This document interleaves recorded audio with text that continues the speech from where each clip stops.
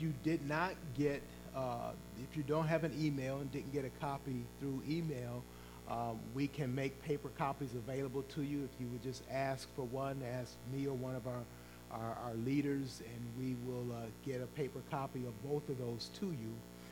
We prefer to do it over email because it's less paper for us, but if you want a paper copy, you're certainly entitled to have one. Also, on the bulletin board in the lobby is a copy of both the Constitution and the proposal, so you can see the paper copy there if you like. We ask that you not remove it from that board, but you can look at it and refer to it. And then if you want your own copy, either by email, make the request to Heidi. She'll put you on our email list. This is for members only.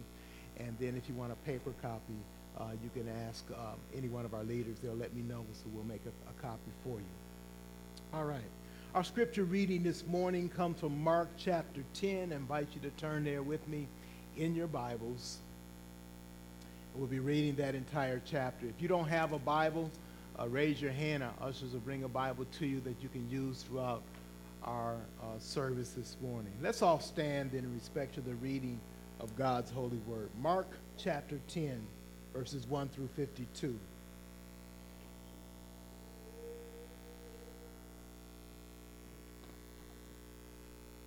I'll read aloud and ask you to look along with me as I read. And he left there and went to the region of Judea and beyond the Jordan, and crowds gathered to him again and again, as was his custom, he taught them. And Pharisees came up and in order to test him asked, "Is it lawful for a man to divorce his wife?" He answered them, "What did Moses command you?" They said, "Moses allowed a man to write a certificate of divorce and to send her away." And Jesus said to them, "Because of your hardness of heart, he wrote you this commandment. But from the beginning of creation, God made them male and female. Therefore, a man shall leave his father and mother and hold fast to his wife, and the two shall become one flesh. So they are no longer two, but one flesh. What therefore God has joined together, let not man separate." And in the house, the disciples asked him again about this matter. And he said to them, "Whoever divorces his wife and marries another commits adultery against her. And if she divorces her husband and marries another, she commits adultery." And they were bringing children to him that he might touch them. And the disciples rebuked them. But when Jesus saw it, he was indignant and said to them, "Let the children come to me. Do not hinder them, for to such belongs the kingdom of God. Truly I say to you, whoever does not receive the kingdom of God like a child shall not enter it." And he took them in his arms and blessed them, laying his hands on them. And as he was setting out on his journey, a man ran up and knelt before him and asked him, "Good teacher, what must I do to inherit eternal life?" And Jesus said to him, "Why do you call me good? No one is good except God alone. You know the commandments. Do not murder. Do not commit adultery. Do not steal. Do not bear false witness. Do not defraud. Honor your father and mother." And he said to him, "Teacher, all these I have kept from my youth." And Jesus, looking at him, loved him and said to him, "You lack one thing. Go, sell all that you have and give to the poor, and you will have treasures in heaven, and come, follow me." Disheartened by the saying, he went away sorrowful, for he had great possessions. And Jesus looked around him and said to his disciples, "How difficult it will be for those who have wealth to enter the kingdom of God." And the disciples were amazed at his words. But Jesus said to them again, "Children, how difficult it is to enter the kingdom of God. It is easier for a camel to go through the eye of a needle than for a rich person to enter the kingdom of God." And they were exceedingly astonished and said to him, "Then who can be saved?" Jesus looked at them and said, "With man it is impossible, but not with God. For all things are possible with God." Peter began to say to him, "See, we have left everything and followed you." Jesus said, "Truly I say to you, there is no one who has left house or brothers, or sisters, or mother, or father, or children, or lands, for my sake and for the gospel, who will not receive 100-fold, now in this time, houses and brothers and sisters and mothers and children and lands, with persecutions, and in the age to come, eternal life. But many who are first will be last, and the last first. And they were on the road going up to Jerusalem, and Jesus was walking ahead of them, and they were amazed, and those who followed were afraid. And taking the 12 again, he began to tell them what was to happen to him, saying, "See, we are going up to Jerusalem, and the Son of Man will be delivered over to the chief priests and the scribes, and they will condemn him to death and deliver him over to the Gentiles. And they will mock him and spit on him and flog him and kill him. And after 3 days, he will rise." And James and John, the sons of Zebedee, came up to him and said to him, "Teacher, we want you to do for us whatever we ask of you." And he said to them, "What do you want me to do for you?" And they said to him, "Grant us to sit one at your right hand and one at your left in your glory." Jesus said to them, "You do not know what you are asking. Are you able to drink the cup I drink, or to be baptized with the baptism with which I am baptized?" And they said to him, "We are able." Jesus said to them, "The cup that I drink you will drink, and with the baptism with which I am baptized you will be baptized. But to sit at my right hand or at my left is not mine to grant, but it is for those for whom it has been prepared." And when the 10 heard it, they began to be indignant at James and John. And Jesus called them to him and said to them, "You know that those who are considered rulers of the Gentiles lord it over them, and their great ones exercise authority over them. But it shall not be so among you.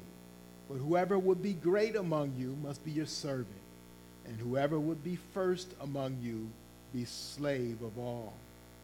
For even the Son of Man came not to be served, but to serve, and to give his life as a ransom for many." And they came to Jericho. And as he was leaving Jericho with his disciples and a great crowd, Bartimaeus, a blind beggar, the son of Timaeus, was sitting by the roadside. And when he heard that it was Jesus of Nazareth, he began to cry out and say, "Jesus, Son of David, have mercy on me." And many rebuked him, telling him to be silent. But he cried out all the more, "Son of David, have mercy on me." And Jesus stopped and said, "Call him." And they called the blind man, saying to him, "Take heart, get up, he is calling you." And throwing off his cloak, he sprang up and came to Jesus. And Jesus said to him, "What do you want me to do for you?" The blind man said to him, "Rabbi, let me recover my sight." And Jesus said to him, "Go your way. Your faith has made you well." And immediately he recovered his sight and followed him on the way. May God give us understanding the section of scripture that we read and be preaching from this morning. We pause now for a word of prayer. I invite you to remain standing with me and to bow in a word of prayer. And after prayer, our choir will come with the special music and then the preaching of God's word today. Thank you, Father, for this day. Thank you for waking us up and allowing us to begin this day. Many of us, as we prepared, looking forward to coming and worshiping and fellowshipping with believers and just having another time to be together and to hear from your word and to share together. We pray that you would bless our communion, bless our fellowship together, that you might make it healthy and that which is of benefit to a mutual benefit to each one involved.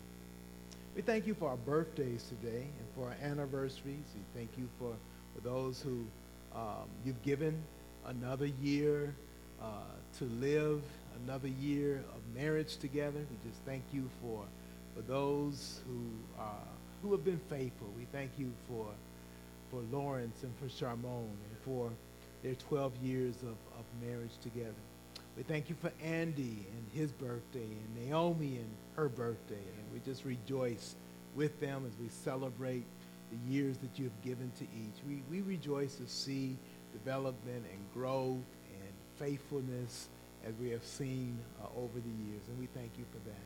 We thank you for Nevaeh's birthday last week and just those who celebrate this month. And we just give you the praise and give you the honor and the glory for what you have done.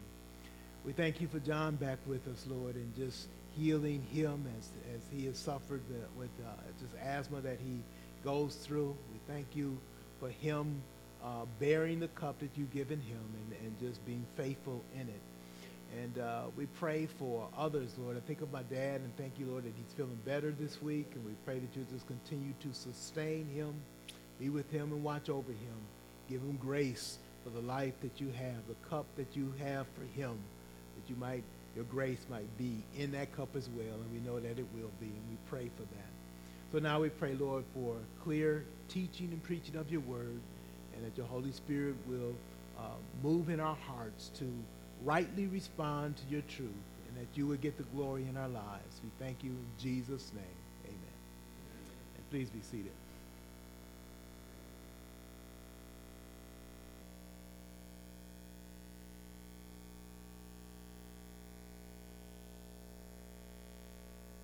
We progress in our series now in Mark and approach Mark chapter 10.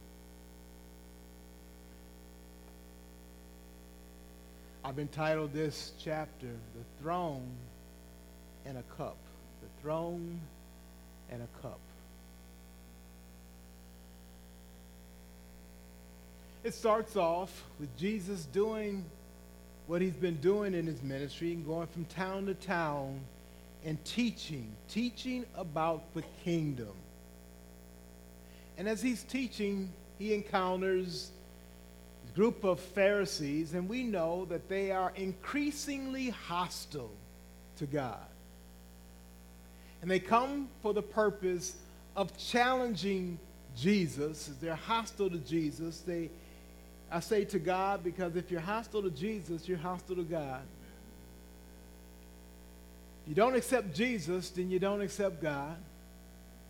You struggle with Jesus, then you will struggle, and you will not have relationship with God.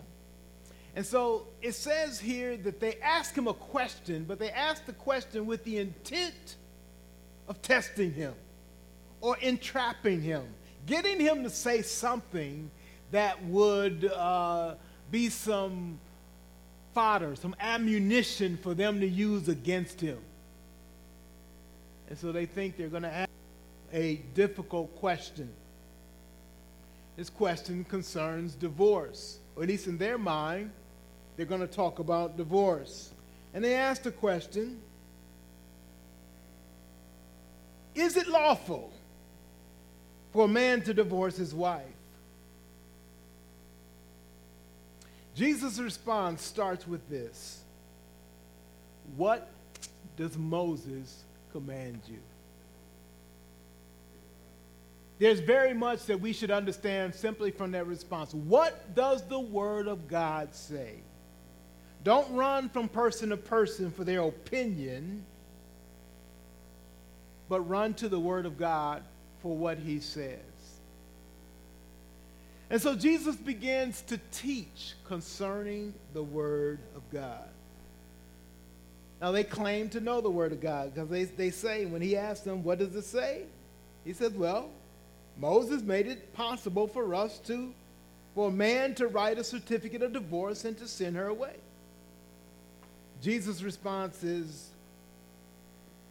this is because of the hardness of your heart. In other words, it's not God's intent to break up family and to break up home. He intends for marriage to reflect his image and his glory.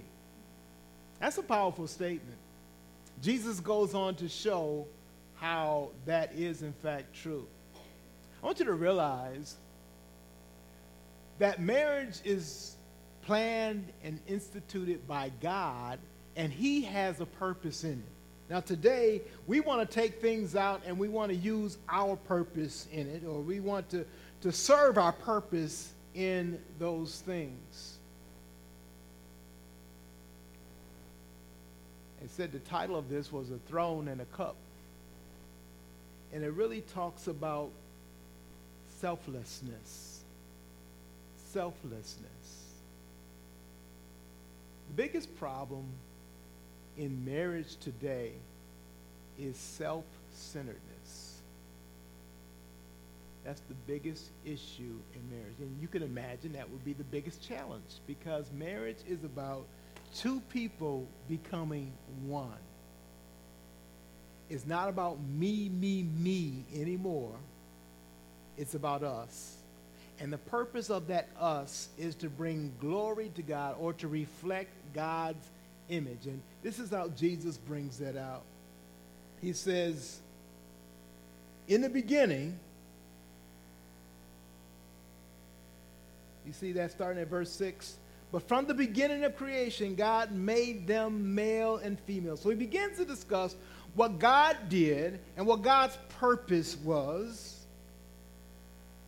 And he says, from the beginning, or in the beginning, God created them and made them male and female. If you look in Genesis 1:26, it's that verse that talks about God said, let us make man.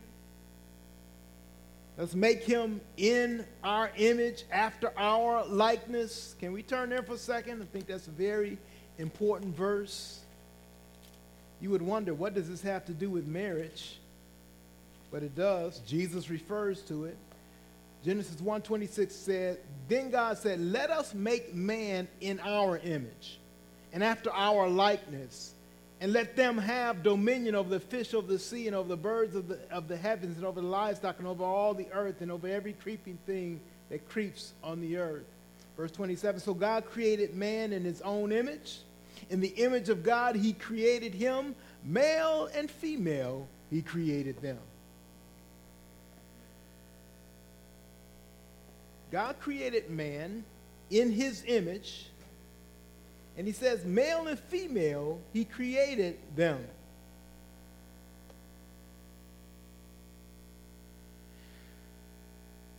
And he's explaining then that there is this sameness and there is this distinction, but they are to give glory to God, and in fact they reflect the image of God. And he says that's male and female. In other words, there's something about the male and female together that reflect the glory of God. Now, you would think that's just in God's creation, but Jesus applies this specifically towards marriage because he understands God's purpose and God's idea.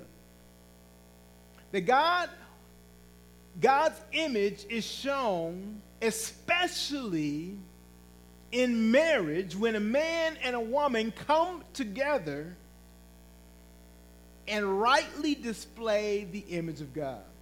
Now, in practical ways, we can see that God intends for children to live in a home under mom and dad, and that they have the benefit of both of those perspectives, and that these two perspectives display the image of God. I want you to notice what Jesus says. I don't have time to devote all this, and that's probably where we ought to do a conference or do a teaching devoted to marriage sometime this year and focus on that.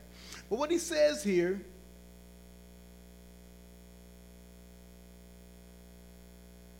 in verse 7 of our text, Mark chapter 10, therefore a man shall leave his father and mother, hold fast to his wife, and the two shall become one flesh. So they are no longer two, but one flesh. What therefore God has joined together, let not man separate. And so he's showing God's intention in that home. And he goes on later on when he's in private with his disciples. They ask him further the question about this because it kind of bothers them that Jesus didn't give this He didn't give this way for divorce and think that that was something that was just accepted or okay. In fact, what he does is he reiterates God's purpose in marriage. And he says that man shouldn't separate what God has joined together.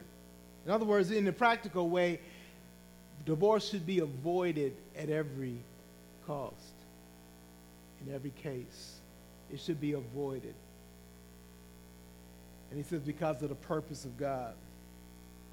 Now he goes on to say, when they're in the house, he says, whoever divorces his wife and marries another commits adultery against her. Now you would expect him to stop there. Because he applies, because that was the case in their culture. Usually it was the man who said, I don't want this no more, and I'm out. She, for whatever reason, I find fault in her. I want a new one, is basically what he's saying. But Jesus applies it equally to the wife as well. And he says, if she divorces her husband and marries another, she commits adultery. Jesus is showing the equality of the two.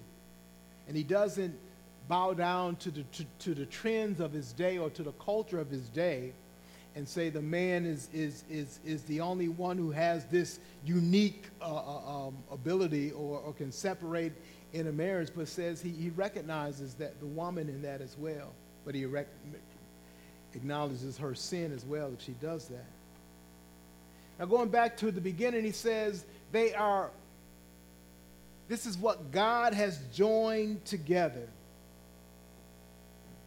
It's interesting that it's the uniqueness and the union of those two in marriage that reflects the glory of God. And in a very practical way, we see that God has given both of those characteristics that come and show. We wonder why God calls himself Father, and yet he portrays the traits of both father and mother. We see him as a father who teaches, who disciplines his children, who supports and who protects his children. But we also see him as the one who nurtures, who loves, and brings up his children. And the reason for that is that that's the image of God is both of those. And it takes two of us to portray that image, to get it right, so to speak. It takes both sides of that husband and that wife to reflect correctly in a proper balance the image of God and to have the benefit of that in the home. Jesus points that out. I notice what he says about this male and this female, and we understand a little bit of what is spoken of there. But he's saying that they have both are human beings. They're the same in terms of their essence and who they are. They're human beings, but they're not the same. They're not exact copies of each other, but they're complements to each other. And says in this complementary union, it displays the image of God. Marriage is a joining of two to display the image of God. So this male and female speaks of a complement to each other. The union, the joining of two together. And if we look at different things in our own lives, we'll see how important that is. I'm a person who likes doing work at home. I do carpentry, do all types of things. In fact, I've got a project at home that I'm working on now. And when you look at carpentry, or for instance, when you look at hardware, you can see the joining of a bolt and a nut. In fact, we use the characteristics of male and female to talk about that union coming together. And it is a graphic representation, and in fact, it depicts the sexual union as well, but it talks about something that's even more than that. And it talks about the fact that they have now become one. And one of the most important things in life is the junction or the union of two. Whether that's in a nut and a bolt, if you were repairing something just recently, my wife was driving her car, and she had a mishap, had something come loose under the car. I think it was a tie rod that was broken. When a tie rod is broken, you see the wheels that should be straight, and then one is just cocked off to the side, and it ain't right. Things usually happen at the weak spot. The weak spot, or where you look at, is the joining of two things together. It's the joint that is affected. And we see that in a mechanical way in our cars. We see that, I see it in carpentry. We talk about miter joints that we make in wood. We talk about butt joints. We talk about different types of joints of joining two pieces together. Glued joints and joints that are nailed together and screwed together. And so we see that it's the joining of those two things that really defines the whole. In fact, if you want to look at something that's made with quality, look at the joints. If you want to look at something that is beautiful, you look at how well the joints fit together and how closely knit they are. You want to look at the image of God, you will look at two, a male and female, who are joined together in marriage and display then the image of God. God intends for us. He intends for us to reflect his image. He shows that it's not a perfect world. Some people think that if their marriage is imperfect, then that gives them the right to abandon it. God shows that we all have to work at that, the joining of two pieces together. It takes a lot of work. As a carpenter, I recognize most of my work goes into the joints of things. If I'm doing drywall, you want your wall to look seamless. And when those two joints meet, they need to be put together in such a way they're taped over and they're mudded over with compound, and they're sanded again and compounded again and sanded again with great skill until when they're primed and painted, you don't see that anymore. It's seamless. The two have become one. But I'm reminding you, it takes a lot of work and it takes a lot of skill to be able to make those two blend together at once. So that's the cosmetic part of it. But there is the tensile, or the physical, the strength part of it. The joints are often the weak point. We know within our bodies, arthritis and our knees and our elbows, we hear cracks and noises that come from our joints. They show where we are, It's interesting that a person can have muscle tone, but it's the joints that's going to get tested and tell you when your body says, no more. You used to be able to jump. It ain't so much the jumping, it's the landing that affects us. The wear and tear on the joint is what we see. But we see beauty in the joint. We see it in our sewing. The seams of something tell us the quality of what's being made. We see that, I notice in the automobile industry, if you want to look at a paint job and you want to look at a car that's been restored, one of the first things you look at is the gaps. In other words, where the back fender meets the door, you want to see, or where the two doors meet, you want to see that the gap is equal between the two. You want to see that the joint fits well together. And mechanics and body people spend a lot of time making those things just right. That should remind us of how much work it takes for a relationship to be done right. It takes a lot of skill and a lot of care. Jesus says it's this joining that should not be taken for granted.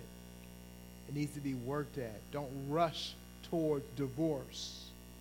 He's saying, invest yourself in time in putting the two together. That's the hardest part of a thing. That's where we're going to expect to see the wear and tear. Again, in the construction field, we're getting work done on our roof here at the church very soon, we hope. That's because joints expose weakness, and water comes in and seeps through those joints. Wherever you have a joint in your roof, if you have a chimney, you're going to have the roof joining that vertical surface, and that's a spot where you can have trouble. It's a spot that you need to give attention to. It's a testing of those joints. We do caulking because the joints need constant work. And so it is in our relationships. It's the joining of those two. Jesus says, what God has joined together, let not man separate.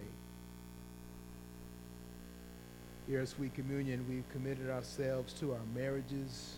We've committed ourselves to building those marriages on the principles that God has. We know that takes a lot of work. Today we congratulate Lawrence and Charmone in 12 years together. I remember 12 years ago this day. I remember wanting to make that day special, and so many things that were going on, and how special it was for two young people to want to commit their lives to each other and commit their lives to the Lord. And to see that continue, to see that grow, to see the beauty of that over these 12 years. We praise God for that. Well, Jesus speaks about that. Then right away, right after that, he speaks about children. You notice that? They were bringing children to him, and the disciples rebuked them. And Jesus, it uses a word here. It's used twice in this chapter. In verse 14, it says, when Jesus saw it, he was indignant. That's a pretty strong word. Indignant. He was upset. It doesn't tell us the words that he used, but he was upset with his disciples for not allowing children to come to him. And he says, allow the children to come to me and stop restraining them. And then he uses that to teach them. And so he welcomes the children, and then he teaches concerning children. He uses children as an example to teach about the kingdom. He says, to such belong the kingdom of God. In other words, you need to be like a child to be a part of God's kingdom. And I think he's speaking of their childlike trust and faith, and how they come to God and without restraint, and that they don't have the hang-ups of, can I trust God today? And oh, now I'm in something new, and can I trust him now? It's interesting that children are not self-centered in that way when it comes to trust. They have a childlike faith, and yet they are self-centered in their development, as they can't help but to think of themselves. But he uses that as an example. The next incident in this chapter we see in his encounter with the rich young man. I noticed a couple things about this. The man has a respect for Jesus. He kneels before him, and he calls him good teacher, and he refers to him again later on as teacher, as a respect for him. But we notice Jesus' response. He says, why do you call me good? Now, Jesus isn't saying that he's not good. He's examining this man's motives and his understanding. Why do you call me good? Why can you call anybody good? He says there's no one good but God. In essence, he's saying, look, either you need to understand why I'm good and why it's proper for you to call me good is because I am, in fact, God. Jesus is of divine nature, and it's proper to call him good, but don't just flippantly use a word or a term that, in other words, you can't use that term towards the next person or anybody else in the same way. Only God is good. So if you're going to show that respect to me, acknowledge who I really am. Don't just try to flatter me with words. And he says to the man, you know the commandments. The man asks a question. He says, what can I do? What must I do to inherit eternal life? Jesus challenges the man, first of all, why you call me good? And he says, you know the commandments. And he repeats the basic commandments to him. Do not murder, do not commit adultery, do not steal, do not bear false witness, do not defraud, honor your father and mother. And the man says, teacher, all these I've kept from my youth.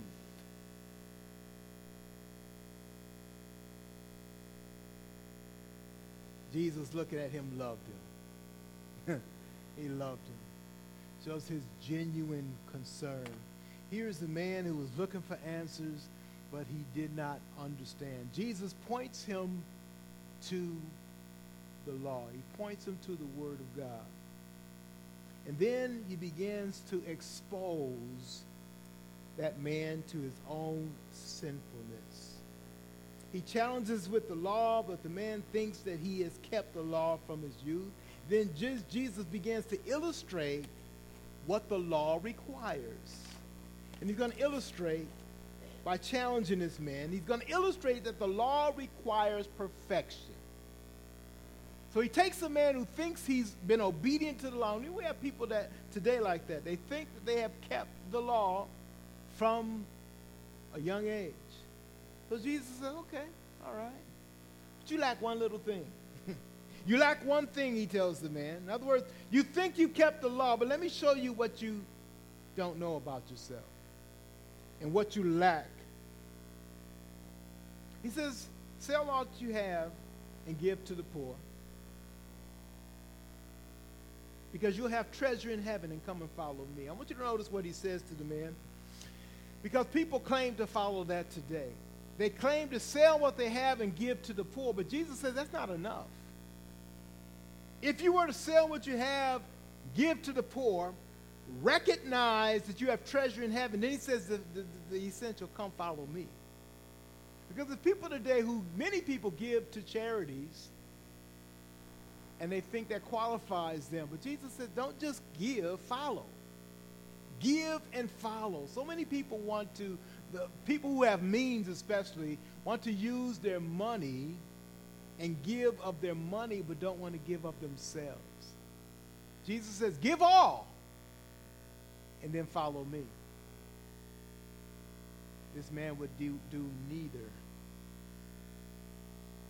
He would do neither. You notice his reaction? He was sad. He was discouraged. It's like he knew within himself, I can't do that. I ain't going there. I'm in trouble. There's no way I'm going to do all that. That's exactly what Jesus wanted him to see. There's no way I can do that. He wants him to see. In fact, Jesus begins to emphasize with him. He says in verse 23, how difficult it will be for those who have wealth to enter the kingdom of God. Notice the disciples' response. They're just like the man. They were amazed at his words. They were amazed at Jesus' words. Really, Jesus? Is that the standard? It's like they want to go back and get that man and say, hey, you could be a part of our team. You got stuff to offer here. Jesus said, no. Nope. You think he's a morally upright person, but Jesus says, no, you haven't come far enough. Sell everything that you've got. Give to the poor. Come and follow me. They're amazed at that. Jesus is illustrating that what this man has to offer, he doesn't go far enough. Notice when Jesus says, you know the commandments, and begins to start with some of those commandments, but you remember when Jesus summarized the commandments, what he said? Here's the law. Love the Lord your God with all your heart, with all your strength, with everything that you have. You see, Jesus is making this man know he has not kept God's law. And in fact, he's saying no one has. Why? Because it's impossible to keep. So Jesus makes a statement to his disciples. How difficult it is for a man who has possessions to get into the kingdom. They thought, many people today think, oh, okay, well, he's just talking about the rich. We understand that. Rich ain't going to be there.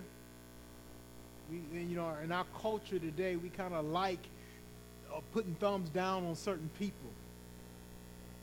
And they were okay with that. But Jesus makes it clear, no, it ain't just the rich.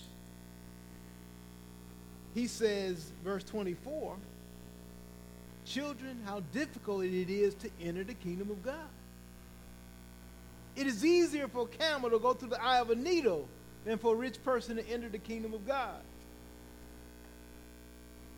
I think we can understand from this that those who think that they have and hold on to whatever it is they have and won't give it up, they find it impossible to get into the kingdom of God. And in fact, that's all of us.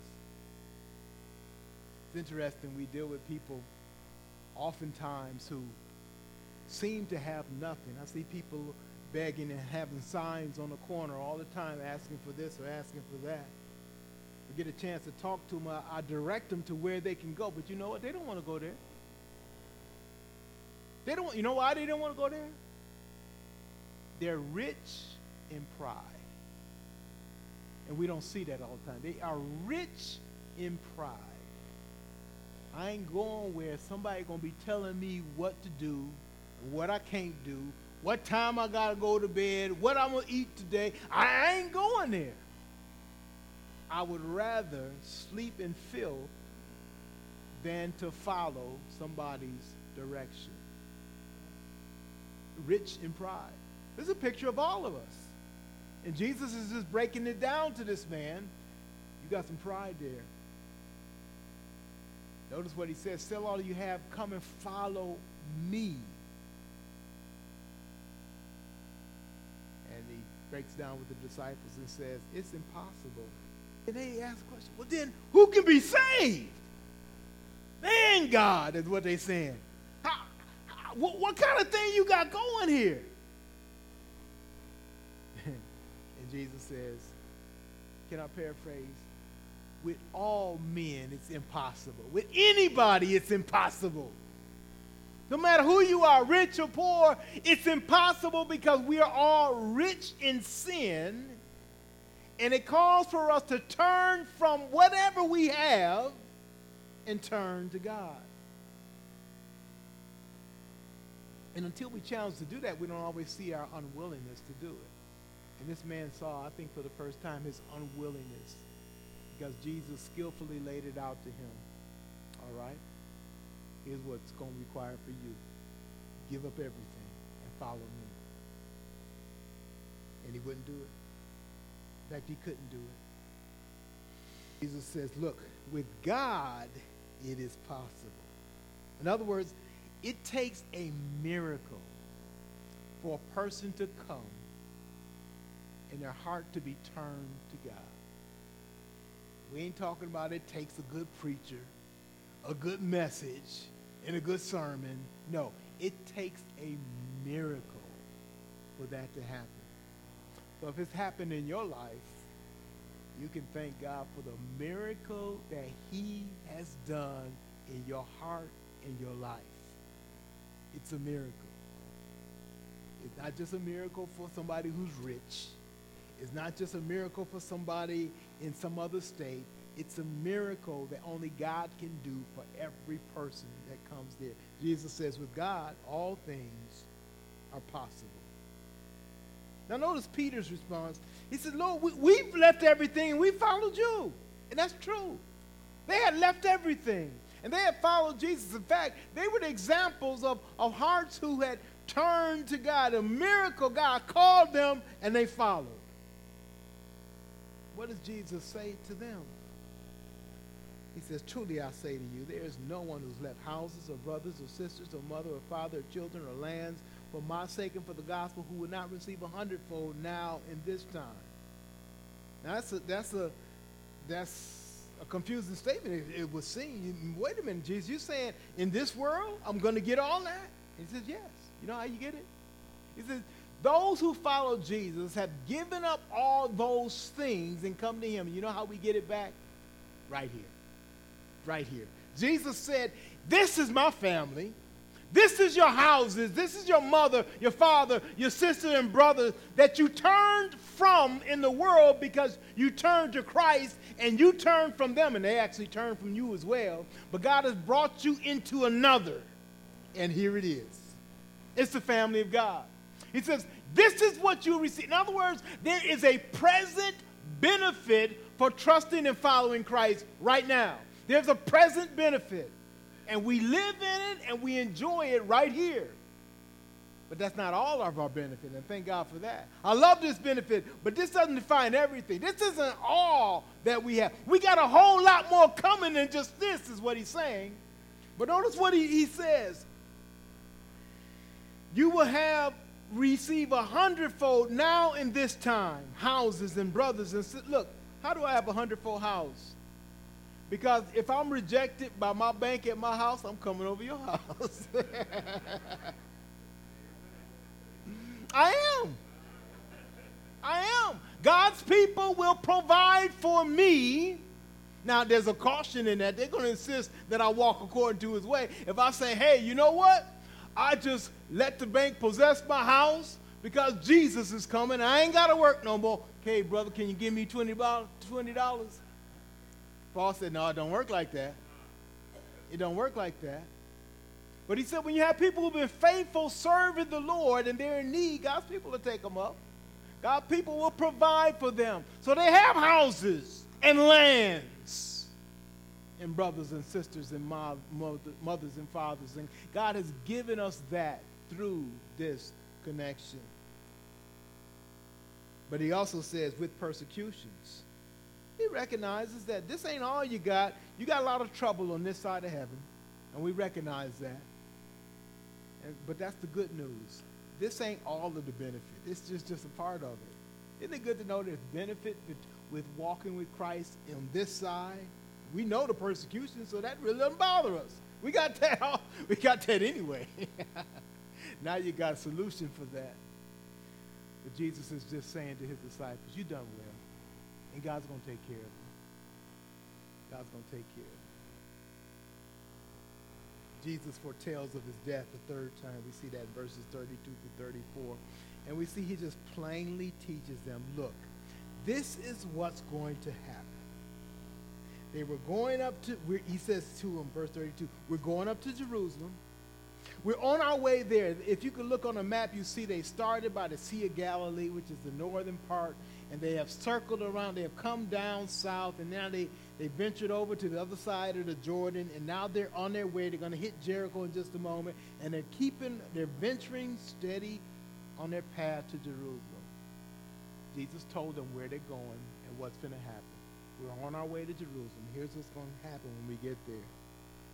He says, the Son of Man will be delivered over to the chief priests and the scribes. What will they do? They'll condemn him to death. They will deliver him over to the Gentiles. They will mock him, spit on him, flog him, and kill him. Jesus is specific, and it happened just that way. Jesus knows at this time the specifics of what's going to happen. He knows where it's going to happen in Jerusalem. He knows when it's coming up very, very soon. And then he says this, in 3 days, after he shares his truth. Now he knows the disciples don't get it all. They can't take it all in, but he shares that with them. So after they look back at what has happened and what he has said, they'd recognize him. And God does that with us today. He lets us know the truth of his word. He gives us that truth, and then sometimes we look back at it and we recognize how true God is, how faithful he is to his word. When we get to a couple of the incidences, we see the request of James and John. Notice the arrogance of their request. They say, teacher. And then they ask the teacher to do whatever they ask.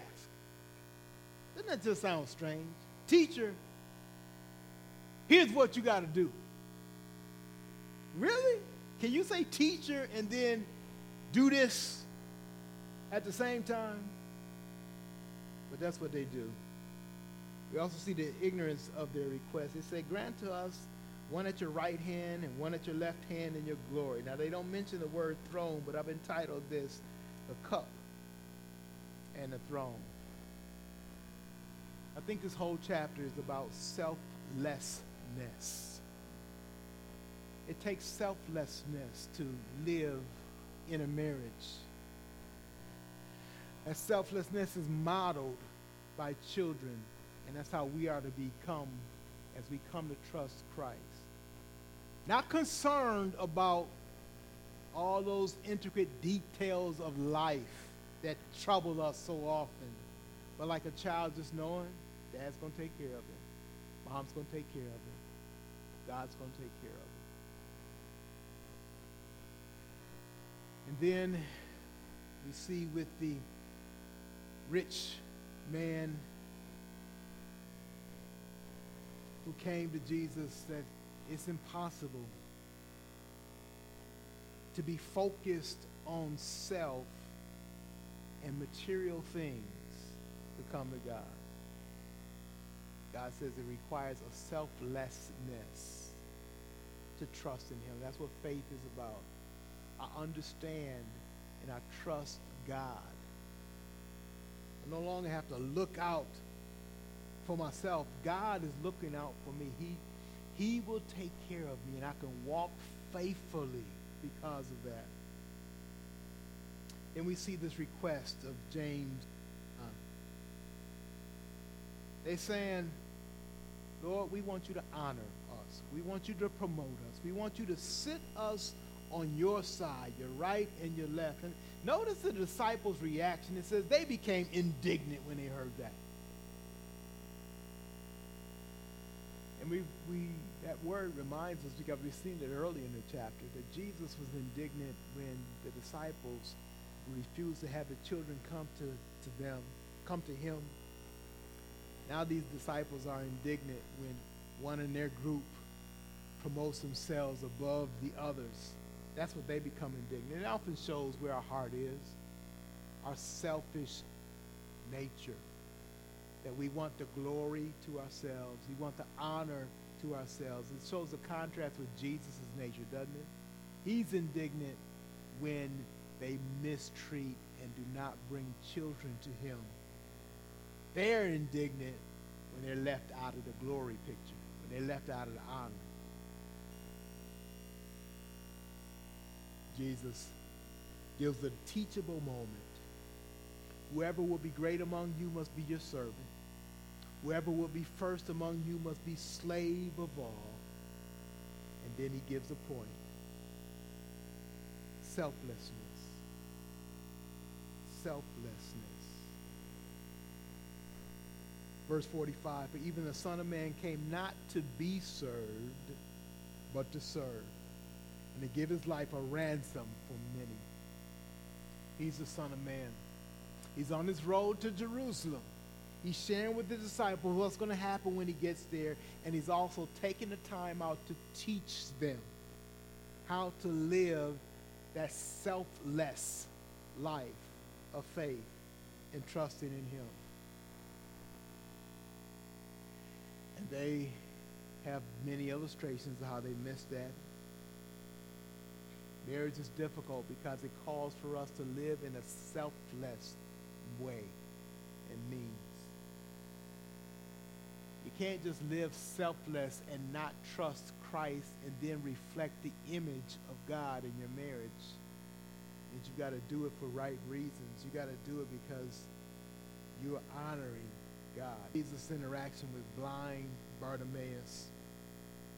So Jesus enters Jericho. He's leaving Jericho, and the other gospels say there's two blind men, and yet Mark just depicts this one, and he gives us the name. His name is Bartimaeus, and he's there. It looks like he's got his coat spread out. We see people like that today, right?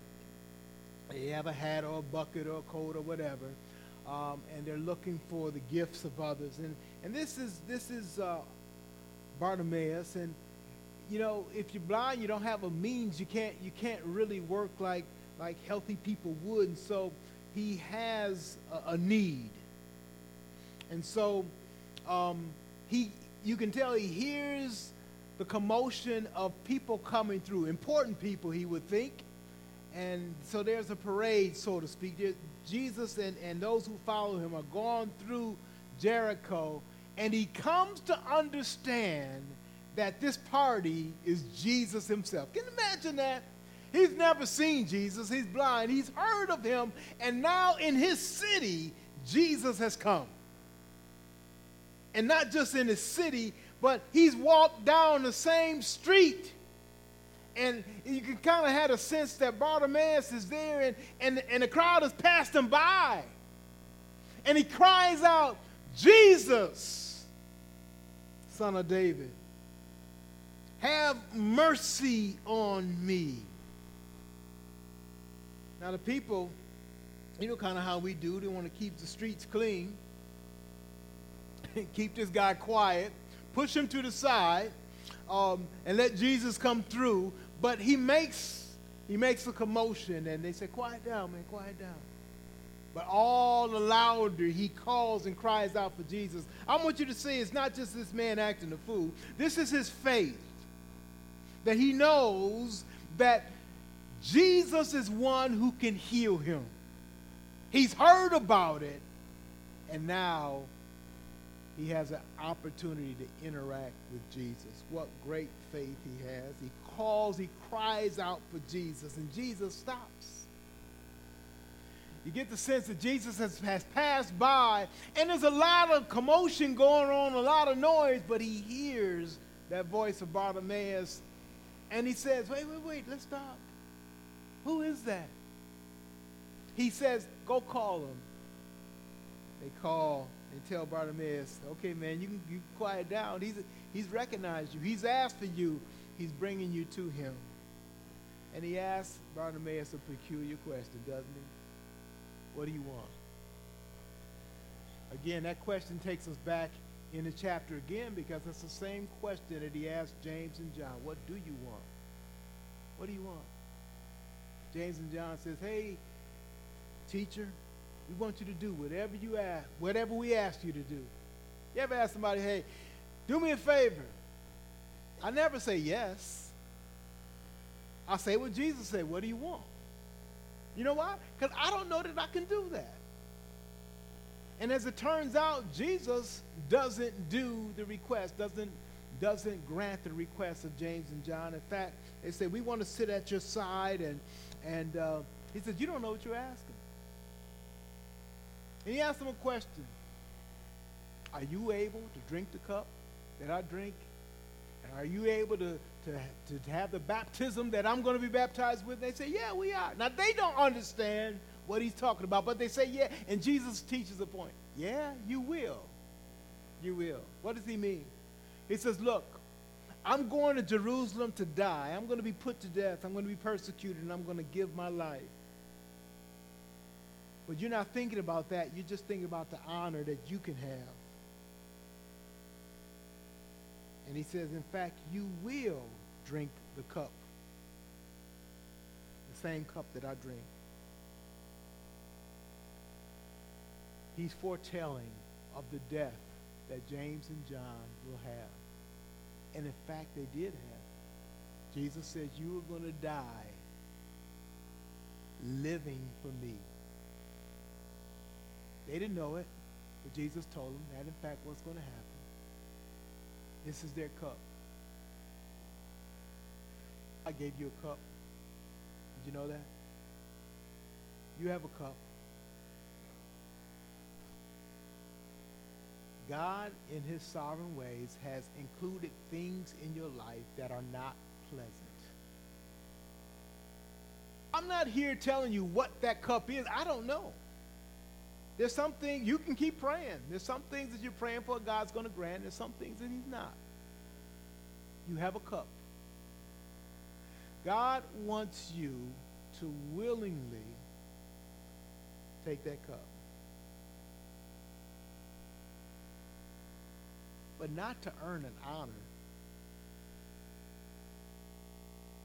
He says to James and John, you just don't know what you're asking for, and I'm not going to grant that request.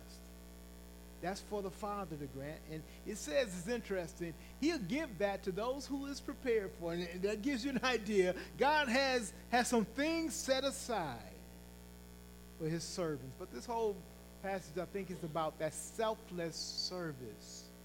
Their initial motive was not selflessness. In fact, when the disciples heard about it, they were quite mad at them. Their motive was personal honor.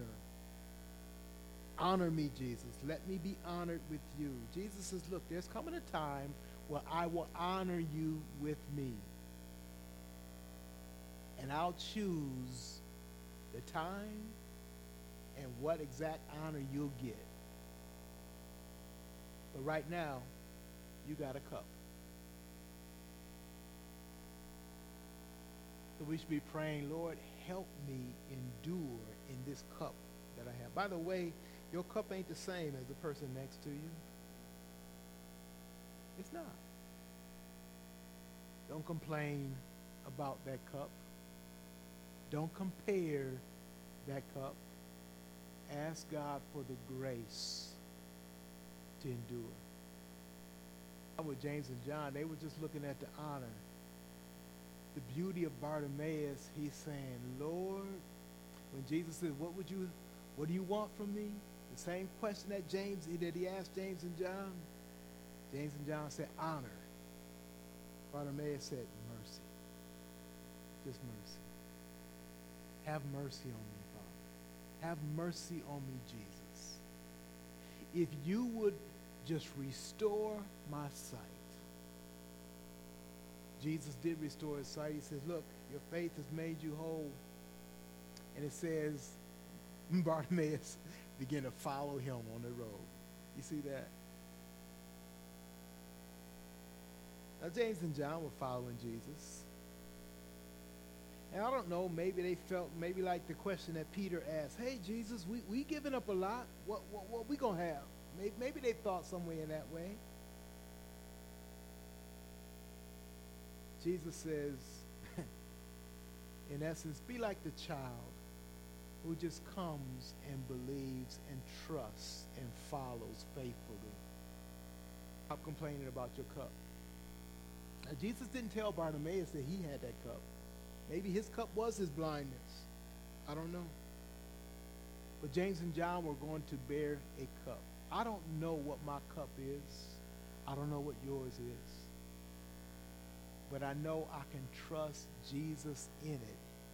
And he's challenging me and you to serve as he served. The Son of Man didn't come to be served. He came to serve and to lay down his life. James and John would eventually, in fact, lay down their lives. I believe that they came to that proper recognition. They couldn't ignore what Jesus said. Yeah, you will drink of the same cup. And you can imagine after Jesus drank that cup, in other words, that cup is these encounters and the suffering and the death that Jesus would go through. And can you imagine what James and John thought after that? We got that cup. But I would imagine they had kind of worked through that by now. And they said, Lord, whatever your will and your purpose. Why? Because Jesus set that example before them. Remember, it was James and John and Jesus and Peter himself. Jesus took aside and at that Mount of Transfiguration, he showed them some of these things. They're probably with him in the garden when Jesus says, if it's possible, take this cup from me. Nevertheless, your will be done. Jesus had modeled how we ought to bear the cup. The life, the lifestyle, the burdens, the challenges. It could be sicknesses. It could be financial trouble. It could be family issues. It can be all sorts of things that God has in your path that he wants you to persevere and he wants you to trust him in it and be selfless, not selfish or self-centered, but more like Christ. Jesus Christ came to be served, but to serve. And in that service, he became a payment. Death on the cross, he went willingly and he drank that cup. There's a throne and there's a cup. The fact is, we'll have both.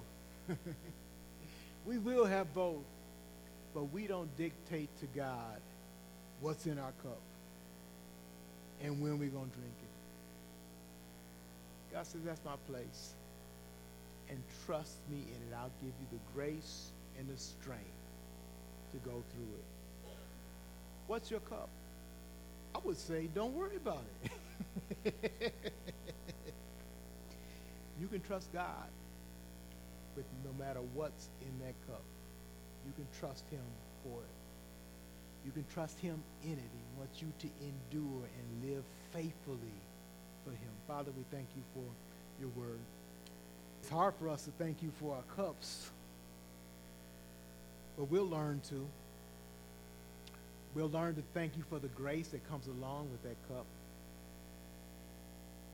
And thank you for the joy that we will receive when we endure that cup. Trusting that you have a blessing for us. Right now, we want to be faithful to you and serve you faithfully, diligently. And that service means that we stop focusing on ourselves. We begin to look at how you'd have us to serve and how you'd have us to serve others. Give us that mindset. Encourage it in our hearts.